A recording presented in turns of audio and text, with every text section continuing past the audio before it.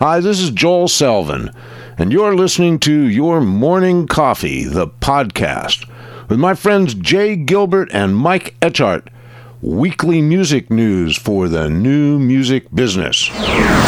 From Patrick Clifton, he breaks down his story, The Record Label Crisis. From the Wall Street Journal, Spotify dominates audio streaming, but where are the profits? And from Bloomberg, the music industry needs a new growth story. All right, Jay, it's a rainy day in Southern California. We've got a lot of stuff to cover. So I say we start covering it right about now. Stand by for transmission. This is London calling. Wake up! The revolution is at hand! Your morning coffee is on the air. On the air, on the air, on the air, on the air, on the air.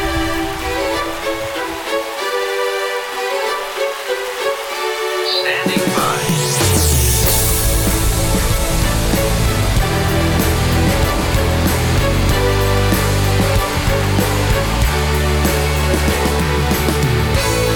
Your morning coffee, the weekly music news for the new music business. It's the highly curated, agitated, advocated, moderated, and liberated digital music information that you need to know. We are your digital music authority. And now from our studios in Hollywood, California, here's your hosts, Jay Gilbert and Mike Etchart.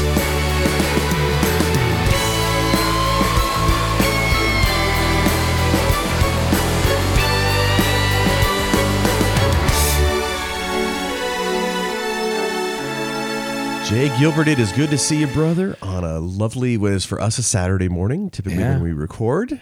Yeah, it's raining outside. I like it. I like it too. And boy, it's going to be an exciting week. We're going to both be at NAMM this week, and we've just got a ton of stories to cover. And it's been shifting. It's been moving. A lot of stuff has come into under our radar. And boy, we've just got a ton of stuff to chat about. Oh, so much good stuff this week. So let's dive right in. One of the conversations I had this week, which was so cool, as you just mentioned in the intro, was with Patrick Clifton, and he wrote that piece that we covered called The Record Label Crisis. And I had a chance to talk to him about it, and it was awesome. So let's listen in. Patrick, thanks for joining me today. Good to see you. Yeah, good to see you too.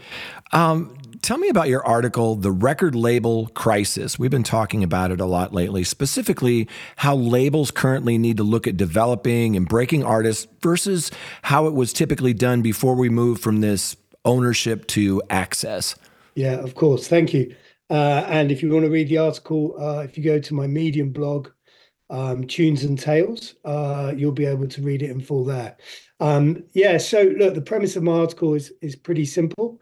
The recorded music business shifted from a transactional model to a subscription model at some point in the last decade. But record label culture hasn't caught up. And this is the real reason why there's a perceived crisis in how we're developing and breaking new talent.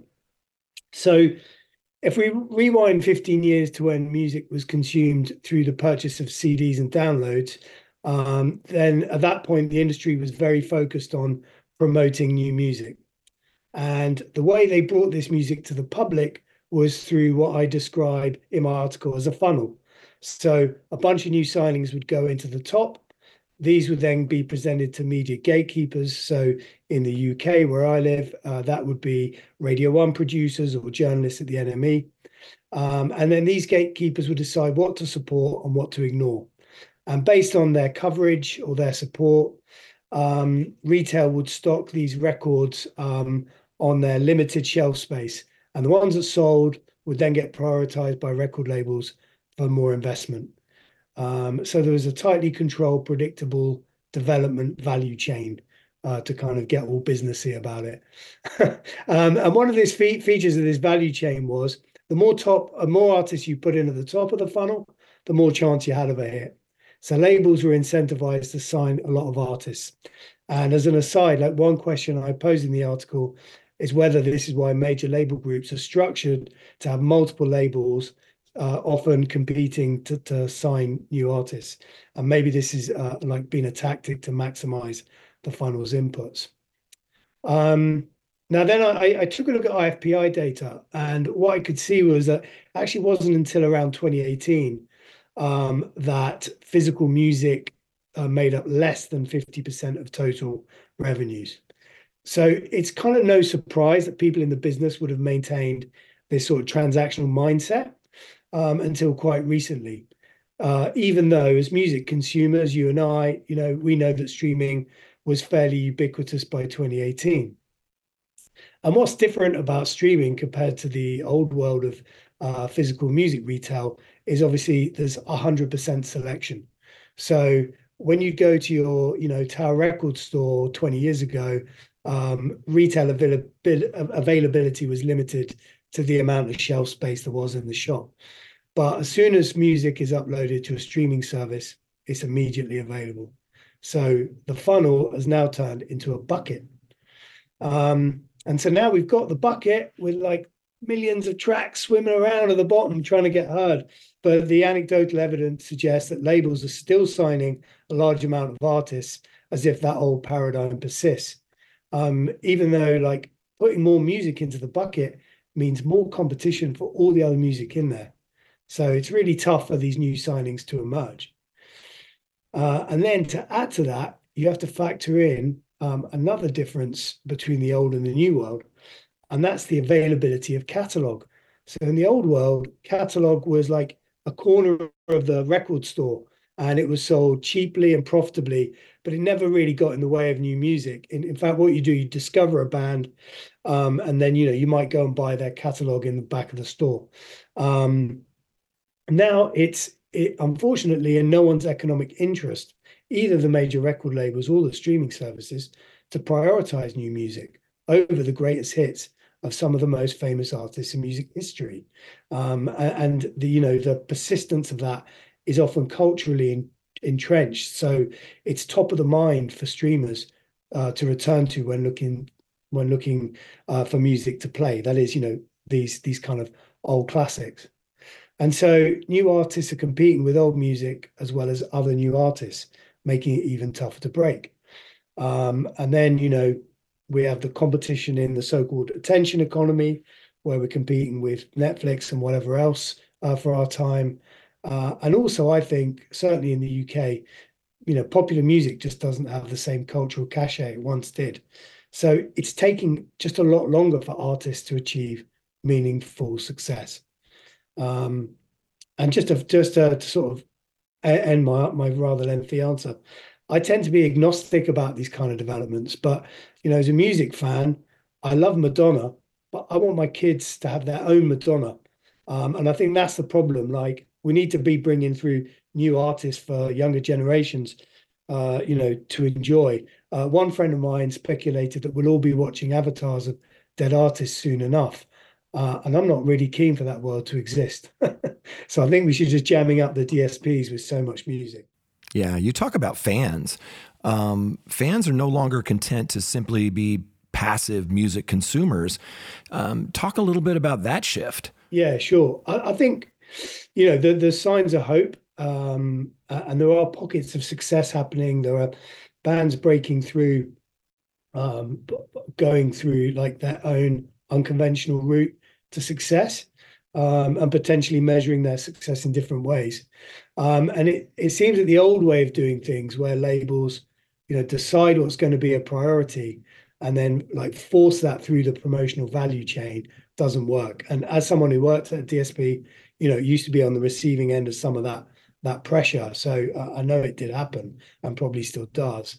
But I think now fans are increasingly like at the center of the artist growth journey. They're using social media and social networks to connect with each other, to form communities around new artists and new music. And they're powering like word of mouth on steroids through those tools and those media to build popularity and engagement. And I think what's also interesting is, this is a generation of consumers who are really focused on authenticity and honesty from in all their economic relationships with brands and so forth. And I think that feeds through to how they connect with music and musicians now. Yeah, 100%. At the end of the article, you offer up some potential solutions, including reevaluating KPIs. I'm seeing a move from simple social footprint and streaming data, for example, to really looking at the audience and real engagement. Talk a little bit about some of your potential solutions. Yeah, well, I think KPIs is probably the most important thing that we have to move on if we want to kind of improve the world that we're in and you know, bring this paradigm shift, like bring culture up to the level of technology and this shift in how we're doing things. Because, you know, as individuals who work in any industry, like we like to work towards goals, and those goals are measured through metrics and through KPIs increasingly in the world that we live in. And so how we set those shapes like how we behave as music industry personnel. And like thinking through that's actually going to be a topic of probably my next article, because I think it is so important. You know, I think one area is just like revenue. You know, we're very focused on streams. We're focused on competitive numbers around chart units, et cetera. But actually, there are so many different aspects to an artist's output as a musical artist, from, you know, live ticket sales to merch sales, with recording music only being one part of that. And it feels like maybe we should be increasingly focused on what's the total revenue that an artist is generating in any time period, and then how does that boil down to fans, either an average level, and then also obviously segmenting those fans into different, potentially different buckets. I think the others are in audience engagement. You know, rather than saying, oh, it's great, we've got 2 million Instagram followers, like how many real Instagram followers have you got? How many Instagram followers have you got who actually engage with you, who like or share or do any of the other kind of engagement actions? How active is your audience? And I think those are probably areas to focus on. I think what's going to be really interesting for me is there probably isn't a super metric, right? And I think everyone will be like, what is the super metric? You know, is it revenue divided by engaged audience, whatever? There probably isn't one. And I think taking a look at how tech firms look at their own businesses is probably quite instructive, where there's a dashboard with a number of different measures of success. You know, work coming from someone who worked at a streaming service, like we had acquisition metrics, retention metrics. Those retention metrics were really complex and multifaceted, and, you know, focused on, you know, the length of a listening session, the amount of times a user would come in any month, all of those things. And so I think that's probably going to be a better approach. But then when you think about that, wow, if there isn't a super metric, how does the industry like measure itself against other parts of the industry? Oh, does that mean we're not going to have a chart anymore? You know, and, you know, I think the chart is like, you know, there's a lot of obviously conversation around the chart in the US at the moment. I think in the UK, you know, what does it really mean, this chart? You know, we had a band called Shed 7, who are, like, by anyone's measure, you know, great band, but, you know, that's a heritage band, a #1 album. And are we really saying that Shed 7 is the most popular music artist in the UK today? I don't really think so. So what does that mean for us? What does the chart mean? Do consumers care about it? And maybe we find some different way to measure our competitive success in this industry. I don't know. Yeah. Patrick, thanks so much for joining us today. Really appreciate it. Looking forward to our next conversation. Thank you. My pleasure. Thank you. I got to say, one of the best things about doing this podcast, Jay, is that we not only do we get to talk about stories that are fascinating and interesting, written by very, very knowledgeable people, but oftentimes we get to swing back around and hear from them directly, or we've established relationships with a lot of these wonderful writers. And that was great. That was really interesting. Yeah, and hopefully we'll have some more conversations with Patrick Clifton. Patrick, thanks so much for that. A few notes before we get into our stories. There was a piece this week that Murray Stassen wrote for Music Business Worldwide, and the headline was Taylor Swift's music is streamed more in the U.S. than the entire jazz and classical genres. Ouch. Wow. Yeah, and I'll just touch on it just really quickly. You know, Taylor Swift obviously had a significant impact on popular culture in 2023. In December, last month, Polestar reported that Taylor Swift had this record-breaking Eras tour, and it had become the first tour in history to generate over $1 billion in gross revenue. Right. So earlier this month, Swift's The Eras Tour concert film was confirmed by AMC Theaters to have become the highest grossing theatrical release of all time among both concert films and documentaries, generating more than, get this, $261.6 million in box office revenue globally.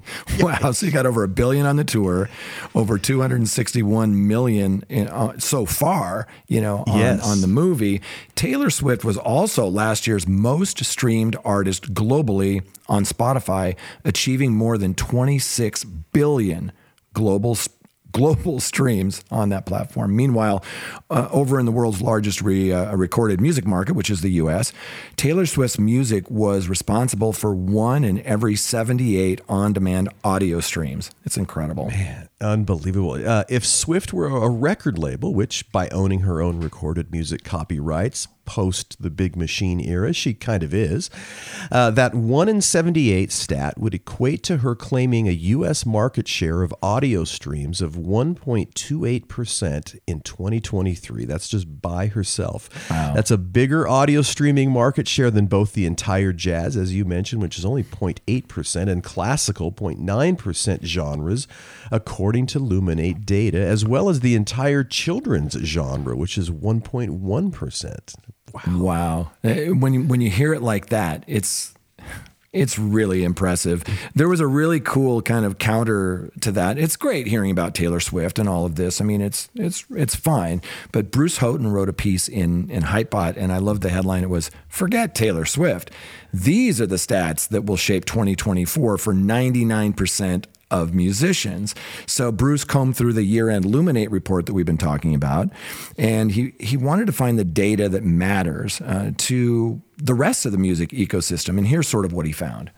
Right. So the first one is there's more competition than ever. An average of 103,500 new ISRCs were delivered to DSPs daily in 2023. That's up 10.8% from 2022, when an average of 93.4 thousand were uploaded daily.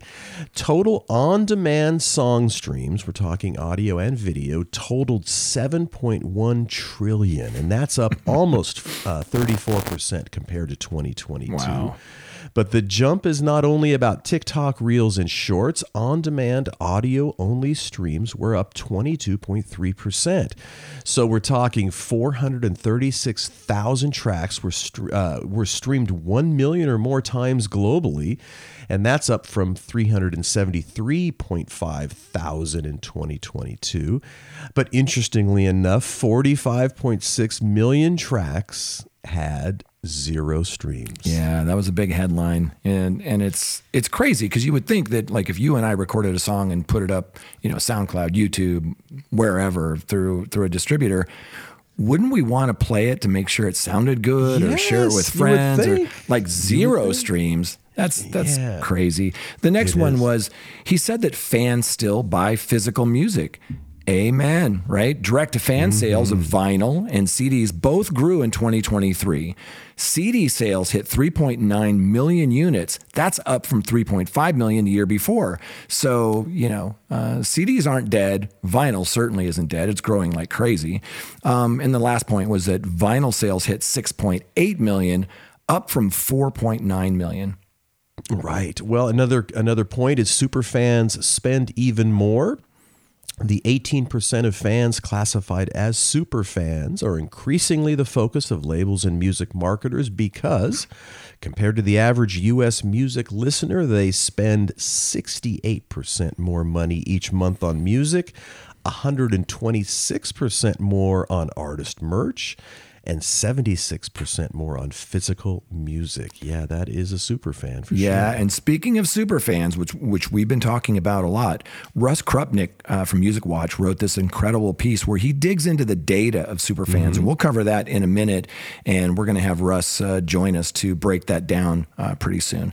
And then the last one from this piece from Bruce, he said that passionate fan bases are most likely to use community-focused platforms like Discord and Patreon. 13% of U.S. Gen Z indie rock fans also report a willingness to directly fund an artist via services like Venmo, Cash App, or Patreon, making them up 225% more likely to do this than the average U.S. music listener. The genre of music that you make also matters. Right. And the other thing that was really interesting, the three fastest growing music genres were world music, that's up 26%, Latin up almost 25%, and country up almost 24%. The comedy, new age, and children's genres declined anywhere from between 6 and 10% last year. And you can, of course, download the full Luminate year-end music report with links that are over there on our. I'll put them in the show notes. Yeah, we had it in the newsletter last week. It's if you haven't read it or got it, we kind of broke it down a little bit last week and talked about how their website was just so interactive and animated and very easy to sort of just glance at and see where the trends are. For sure. I also wanted to give a shout out to Randy Zimmerman over at Symphonic. She does a lot with the Symphonic blog, and you can go to the Symphonic blog. It's easy. It's just blog.symphonic.com. And I think we had like 3 of her pieces in your morning coffee this last week. And then I sent her a little note just to tell her how much we appreciate what she does over there. So if you haven't checked out the Symphonic blog, you have to go check that out. Some of the recent stories they've covered, one was, what is microsync licensing? Another one was, this was in your morning coffee this week, the best and worst months to release music. Thought that was nice. Yep. Music trends to watch in 2024, how releasing music consistently can improve your career. A couple more. She wrote this piece, how to find what's trending on TikTok and what to do after being added to a Spotify playlist. And there's much, much more, but we're big fans. We run a lot of that stuff in your morning coffee. Highly recommend you go check out Symphonic's blog. And thank you, Randy. You're killing it. Yeah, that's awesome. Totally awesome. And by the way, I do want to swing, getting back to that Taylor Swift article about her selling more than the genres of jazz and classical. It got me thinking about, of course, you and I used to work for Tower Records. And of course, I was a giant fan of Tower Records. When Tower closed, that was of genres that really impacted, jazz and classical. Yeah, man. I mean, 100%. That just went down so much after that. And another reason to kind of really mourn the loss of Tower. But anyway, let's go on. How about this one? This is a really interesting article. Monetizing music fans, $1 billion opportunity or super fantasy. This is from Russ Krupnick at Music Watch. And it starts by saying Lucian Grange and Robert Kinsel, leaders of course, Universal Music and Warner Music respectively, received a lot of notice last week for suggesting that music fandom was so sorely under-monetized. Both see squeezing more dollars from music fans as a path to growth. Kinsel was quoted as saying, "We need to develop our direct artist superfan products and experiences." He notes both artists and superfans want deeper relationships, and it's an area that's relatively untapped and under-monetized. Now, Russ goes on to say he's correct about the latter. However, consumer research suggests that most fans aren't ready to spend to enhance those relationships. Yeah, Music Watch examined several elements of fanship in their soon-to-be-released annual music study. The area is indeed untapped. Looking at 13 to 44-year-olds who listen to or buy music, only 3% purchased a VIP package during 2023. These VIP packages are specially created by artists for fans and could include ticket bundles, exclusives, special release CDs or vinyl, a merch bundle, or something similar. Only 10% of those fans are interested in tipping, direct to artist payments or crowdfunding for artists. We asked respondents in the annual music study to describe themselves across a series of music-related questions, including likelihood to engage in superfan experiences. So what the data says is that 39% are mostly interested in engaging with artists by listening to their music, whereas only 20% are interested in connecting as superfans. The key to Robert Kinsel's statement is we need to develop. What if 10% of fans aged 13 to 44 bought into a VIP package instead of today's 3%? And what if each of those fans spent $100 each year? That translates to 10 million fans adding $1 billion incremental dollars to the U.S. recorded music industry. And that indeed is super. Yeah, it sure is. So check out Russ's full article in your morning coffee. Check out Music Watch, and stay tuned. He's agreed to come and he's graciously given us some time to break all this stuff down for us. So thank you, Russ. We'll talk soon, and check it out. Yes. When again, this topic will continue to be brought up all year. It is fascinating. It's oh my goodness. Here's another interesting story. Searches for Spotify's day list spiked 20,000% after Trend took over Instagram. And this is, oh my goodness, this is, I'm going to mispronounce. Is it Deja Tolentino? Is that at NBC News. In November, Spotify took over social media feeds with its Wrapped deep dive into users' listening habits. Now, its personalized day lists are gaining viral attention online, to say the least. Right. And, we talked about day lists. These day lists are curated playlists based on a user's taste and the music they listen into. The playlist changes, throughout each day for each user. Spotify reported that, as you mentioned, that 20,000% increase in searches for day lists just in the past week. Posting the playlist on Instagram stories became a trend in recent days. I've seen a lot of them on X as well. Day lists were launched just this last September. You and I talked about it. Right. So just to remember, the playlists are unique to each user with names such as Romantic C-sharp Minor Tuesday Morning, Delulu Masterpiece Thursday Afternoon, and Unique Library Friday Morning. Spotify data has become a popular way for people to show their personalities online in recent years. Like Wrapped, day lists have given people an easy way to show off their hyper-specific tastes. Yeah, and it's really taken off. Some people, they've taken their day list titles like Overthinking Softy Afternoon or Sad Hopeless Romantic Evening. they've sort of been offended by it. So there's some people online that don't really like that. But it was a really great piece in NBC about this sudden spike for these day lists. So we'll be watching this closely. And just so you know, day lists are only available for users of Spotify in the US, Canada, UK, Australia, New Zealand, and Ireland. So not all over the world. Not everywhere. Not everywhere. But by the way, Jay, when we do the show, man, we stand on the shoulders of giants. And of course, we have to thank our sponsors.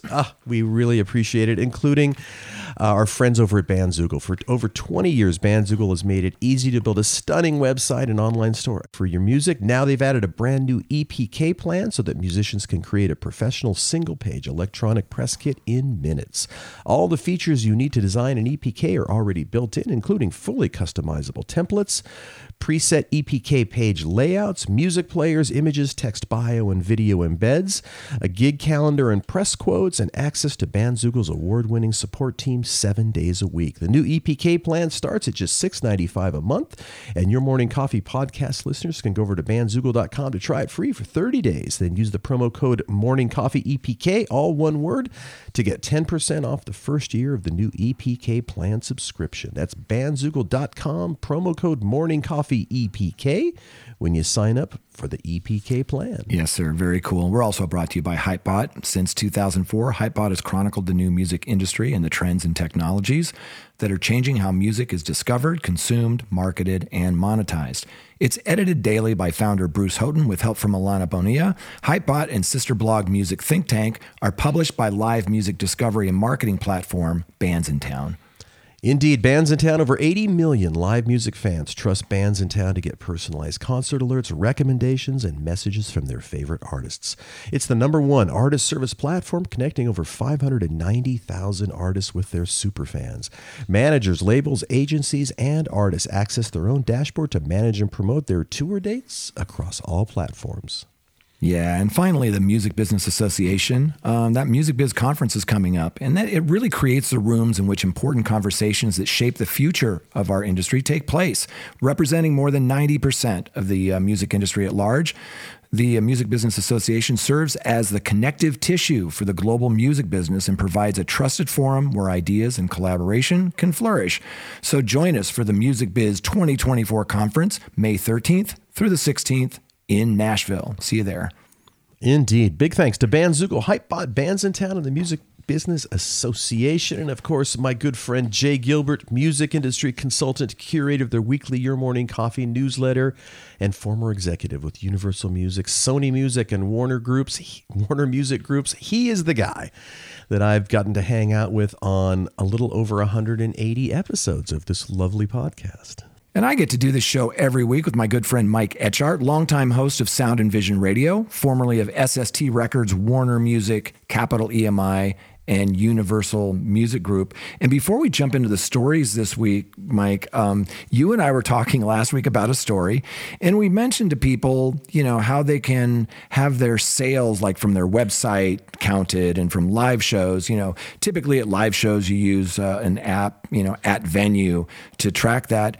And I made a little mistake about how you report, your Shopify sales. So I got a message from our friend, Tommy Stallnicht, and I'd like to have you hear it from the horse's mouth. So let's listen into a message from Tommy Stallnicht from Single Music.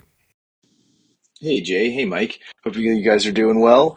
I was listening to the episode the other day. Great job on the vinyl sales reporting portion of it, but I had to prod you a little bit, give you a little bit of a clarification. Shopify doesn't natively report album sales to Luminate, and Luminate actually recommends using Single to do that because we're actually the only app that does so. We recently just surpassed 11 million albums reported, actually, so it's been going really well over there, too, and it's great to see vinyl's kind of resurgence and growth. This year is definitely going to be really interesting. They're now enabling us to report fan pack sales, and a lot of artists didn't do those last year because we couldn't. So being able to sell a vinyl with a t-shirt is kind of coming back into favor with the charts. So don't have much data on it yet. Just launched it the other day, so we're really excited to see what happens. We've got one of our first ones we just did the other day, and so we'll have more to report soon. But that, and with Spotify increasing their push with the Shopify integration that they have, you're starting to see a lot more sales come through that channel as well too. So going to be a great year. Loving the show. Really excited to see where vinyl goes in 24. Well, there you go. We love it when people correct us, because for crying out loud, we're only human, Jay. And right. It's always nice that people are listening. And as I said, we do appreciate it to be corrected. Yeah, very cool. Thank you, Tommy. We really appreciate that. So yeah, so much going on this week. So, let's dive right in. We've already talked about, Patrick Clifton, breaking down the record label crisis. But the next story I thought was really interesting, and it's a really long read. So we'll just sort of give you the highlights. And it was from the Wall Street Journal, and the headline really jumped out. Spotify dominates audio streaming, but where are the profits? Yeah, the company has expanded beyond music to stay ahead, but has struggled to make money. And, It's the article. This is by Ann Steele, by the way. It says Spotify has a plum position in the audio streaming business. It's the leading platform with some 600 million users. Its 30% market share is twice that of the next largest competitor. Spotify is adding millions of new subscribers a month, and few of its users cancel. Yeah. Seems like a great story. It says most companies can only dream of that kind of industry dominance, yet not even the leading audio streaming company has consistently made money off of audio streaming. While customers love the convenience of streaming, the question remains whether companies in either audio or video can translate that love to big profits. Yeah, that's the question, right? That's the challenge. So let me give you a few stats from this article that I think will kind of put things in perspective. So Spotify has over 600 million users and a 30% market share, and that's twice that of its next largest competitor. Spotify pays music labels nearly 70 cents for every dollar it earns from music streaming, yet not even Spotify, the leading company, they haven't consistently made money off of audio streaming. Which is just, I still find this stunning, and it's sort of a conversation that you and I started, which I think about, which is what is a realistic expectation of profitability for a company like Spotify? Right. When you look at grocery stores, let's say they operate on a profit margin of like 5 to 10%. And obviously Spotify is paying labels roughly 70% of what they get to license the material. I at the risk of I'm not trying to be a smartass, but it's like that seems like a pretty solid profit margin if you manage your spending and if you manage your infrastructure costs and all of that stuff. I don't know. Am I off base on that? Well, we'll have to talk to some experts about it, but I hear what you're saying, and I totally agree that other businesses operate on less.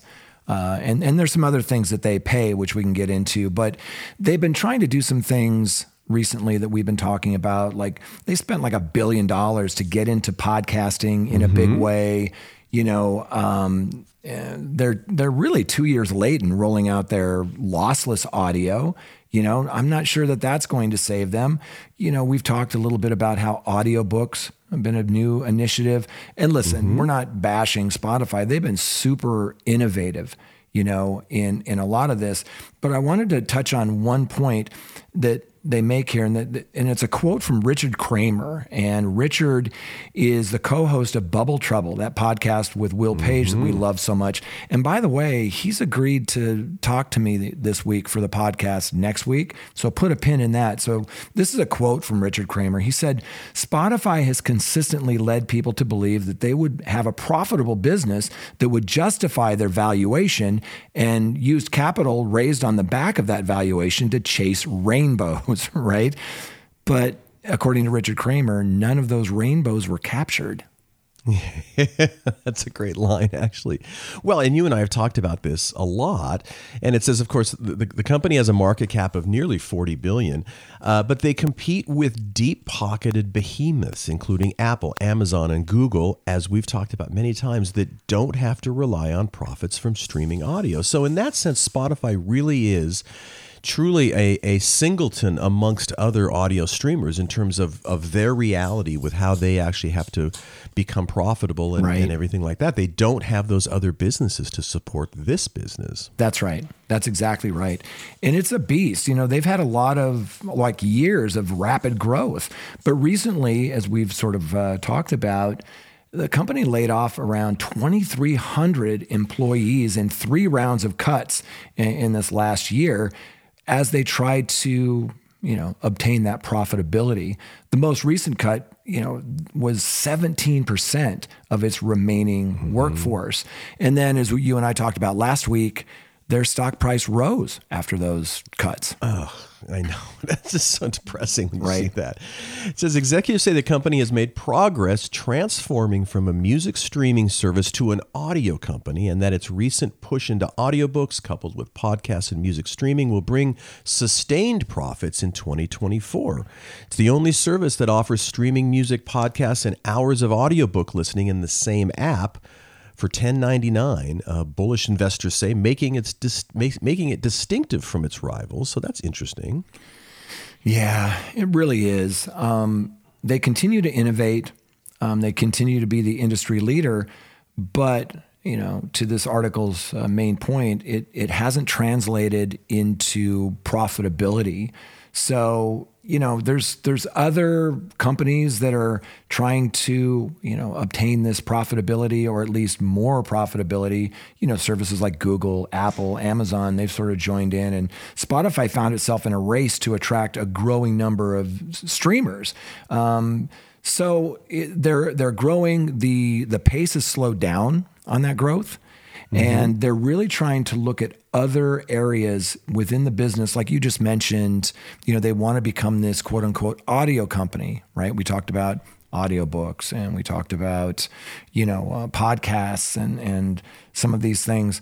And it's just not clear if that is the path. And now we're going to be getting into this new era of AI, where this functional music, for example, that we've been talking about is starting to flood the market. And to your point in that last story, when you have tens of millions of tracks that have never been played, not even once, that's crazy. Yeah, it is. And, listen, I do tip my hat. They have been very adventurous and creative in trying to do new angles to what is, let's call it, an audio business.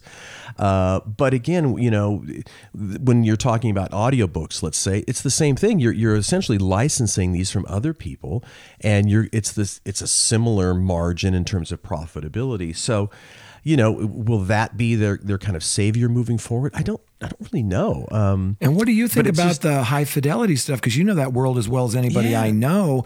And as much as you and I love it, it's never really been a big market, a big business. It's still sort of niche. I hate saying that because I love Sony 360 and Dolby Atmos, and I love Qobuz, and I love lossless sound. And you and I both love great quality audio, but I haven't seen that for the masses yet, or I haven't seen them adopt it. No, yeah, and I think it is a smaller market than one would expect. Unfortunately, I think listening to music in the highest fidelity possible, and again, and listening to things in immersive music are fantastic. But again, that is a smaller market, and it's always going to be that, unfortunately. Yeah. I don't know, so it'd be interesting to see. And the article does mention that, it's possible at some point Spotify might be taken over by another larger company. So, they are hustling, they're trying, but it still seems like, certainly out of the gate. And of course, a lot of their early, going back, let's say 5 years, when interest rates were much lower, they were spending a lot of money on stuff. They had lovely offices. They had lots of employees. And I think probably out of the gate, they went a little crazy, maybe crazier than they should have on those sort of things. And I don't know, how do you trim back to levels that it should be? It can be very painful. And when you're talking about laying off the percentage of workforce that they've already laid off, man, that hurts, and that doesn't look good. But then again, their stock price went up when they did that. So we'll be watching it closely. But before we move on to the next story, just kudos to Ann Steele at Wall Street Journal. It was a great piece. But there was one correction that came out well after the article came out, and I posted it in Your Morning Coffee. And I just want to read that correction really quickly. It was Ann Steele said that Spotify pays music labels and other rights holders nearly 70 cents of every dollar it earns from music streaming, which is its core business. And that's similar to other services, right? Other DSPs. An earlier version of this article, which is the one we reported on, said that it pays music labels nearly 70 cents of every dollar it earns from music streaming. So it's just a little, a slight correction there, but I wanted to put that in there. But again, great piece. Great piece, really, really interesting, and worth going back and reading. It's very long and dense, but it's fascinating. And This is they are certainly the market leader in terms of innovation. But like we said, it's music or nothing for them, and they are unique in that respect. That's right. It sure is. Let's jump over to our next story, Jay. It is from Bloomberg. The music industry needs a new growth story. Yeah, this is by Lucas Shaw. Over at Bloomberg. And I thought this was interesting because there were a lot of layoffs in the news in the last couple of weeks. And, Lucas points out that more than a dozen major corporations across technology, finance, and media announced major job cuts, including Amazon, Alphabet, a software company called Unity Software, Universal Music Group, which is the world's largest music company. And they talked about their planned cuts for Q1 this year. Also, animation studio Pixar will let some staff go in the second half. So all told, media companies have let go more than 70,000 employees since the start of last year. Wow. Oh, God. Brutal. It just hurt. Yeah, it is brutal. As I said, not all of these are for the same reasons. Unity overhired during the metaverse hype cycle. Alphabet is focusing its attention on artificial intelligence. Amazon's live streaming site Twitch still loses a lot of money. So does its Hollywood studio, which also has lots of extra staff following the acquisition of MGM. So there's a lot of things that kind of contributed to this, but it's just brutal. And Bloomberg's so good at diving into the financial sides of these things. And they list sort of 5 things that you need to know. I'll take the first couple. One is that Microsoft just surpassed Apple as the most valuable company in the world. Number 2 is that Warner Brothers sold 22 million copies of Hogwarts Legacy, which made it the best-selling video game of the year. Yeah. Also interesting, it says the NFL increased its TV ratings across every major window. The league also explained why it put a playoff game only on Peacock. That was surprising, interesting. ESPN's move into gambling is off to a good start. Oh my God. And that is something that I've noticed just tangentially, how sports is becoming so ingrained with gambling. It's unbelievable. The director of Parasite has called for an investigation of South Korean tabloids after the apparent suicide of one of the movie's stars. Yeah. And a couple of points there really quickly. One is I was reading this piece about NFL's Sunday Night Football in the New York Times, and that 9 of the 10 top shows last year were Sunday Night Football. I mean, it's just a beast.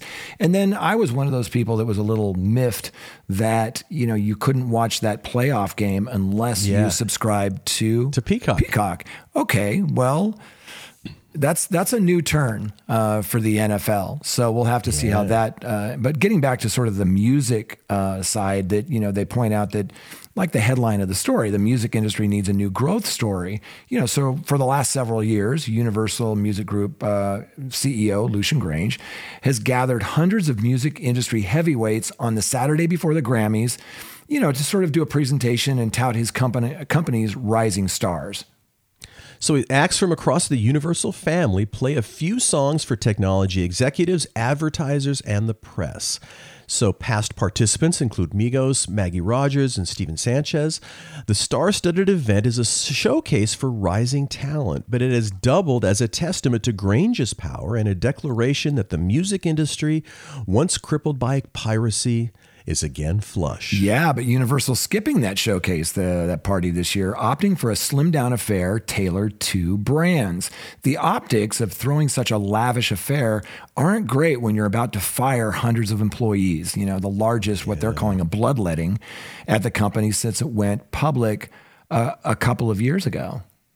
Now, the cuts, which the company quasi-confirmed after this January 12th story, will occur in the first quarter of the first year as part of a larger restructuring. There are a lot of rumors about what that will entail, most of them unsubstantiated so far.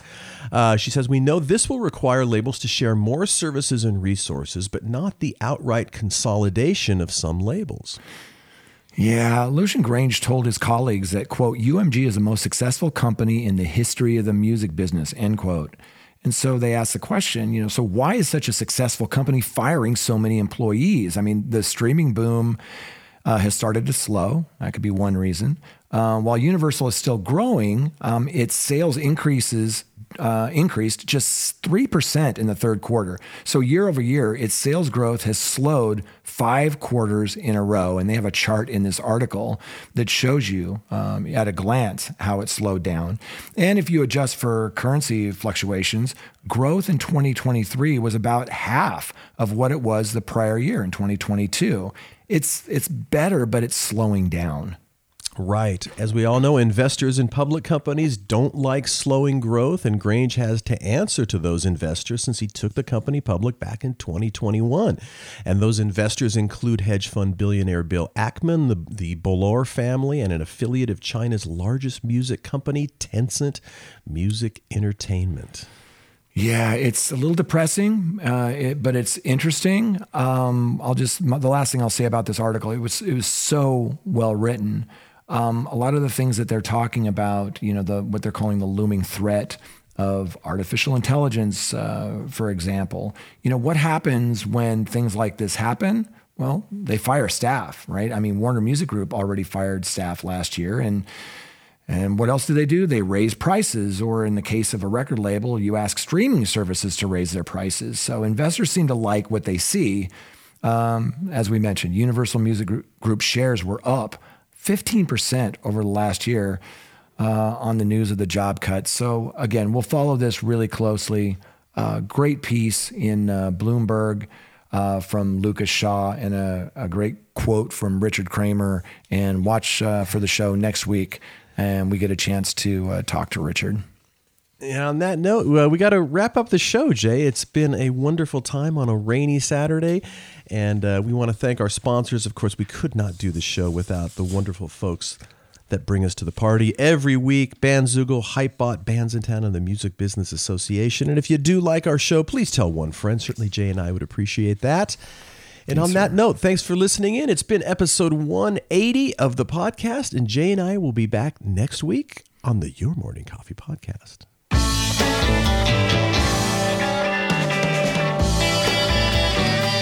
You've been listening to Your Morning Coffee, the weekly music news program for the new music business.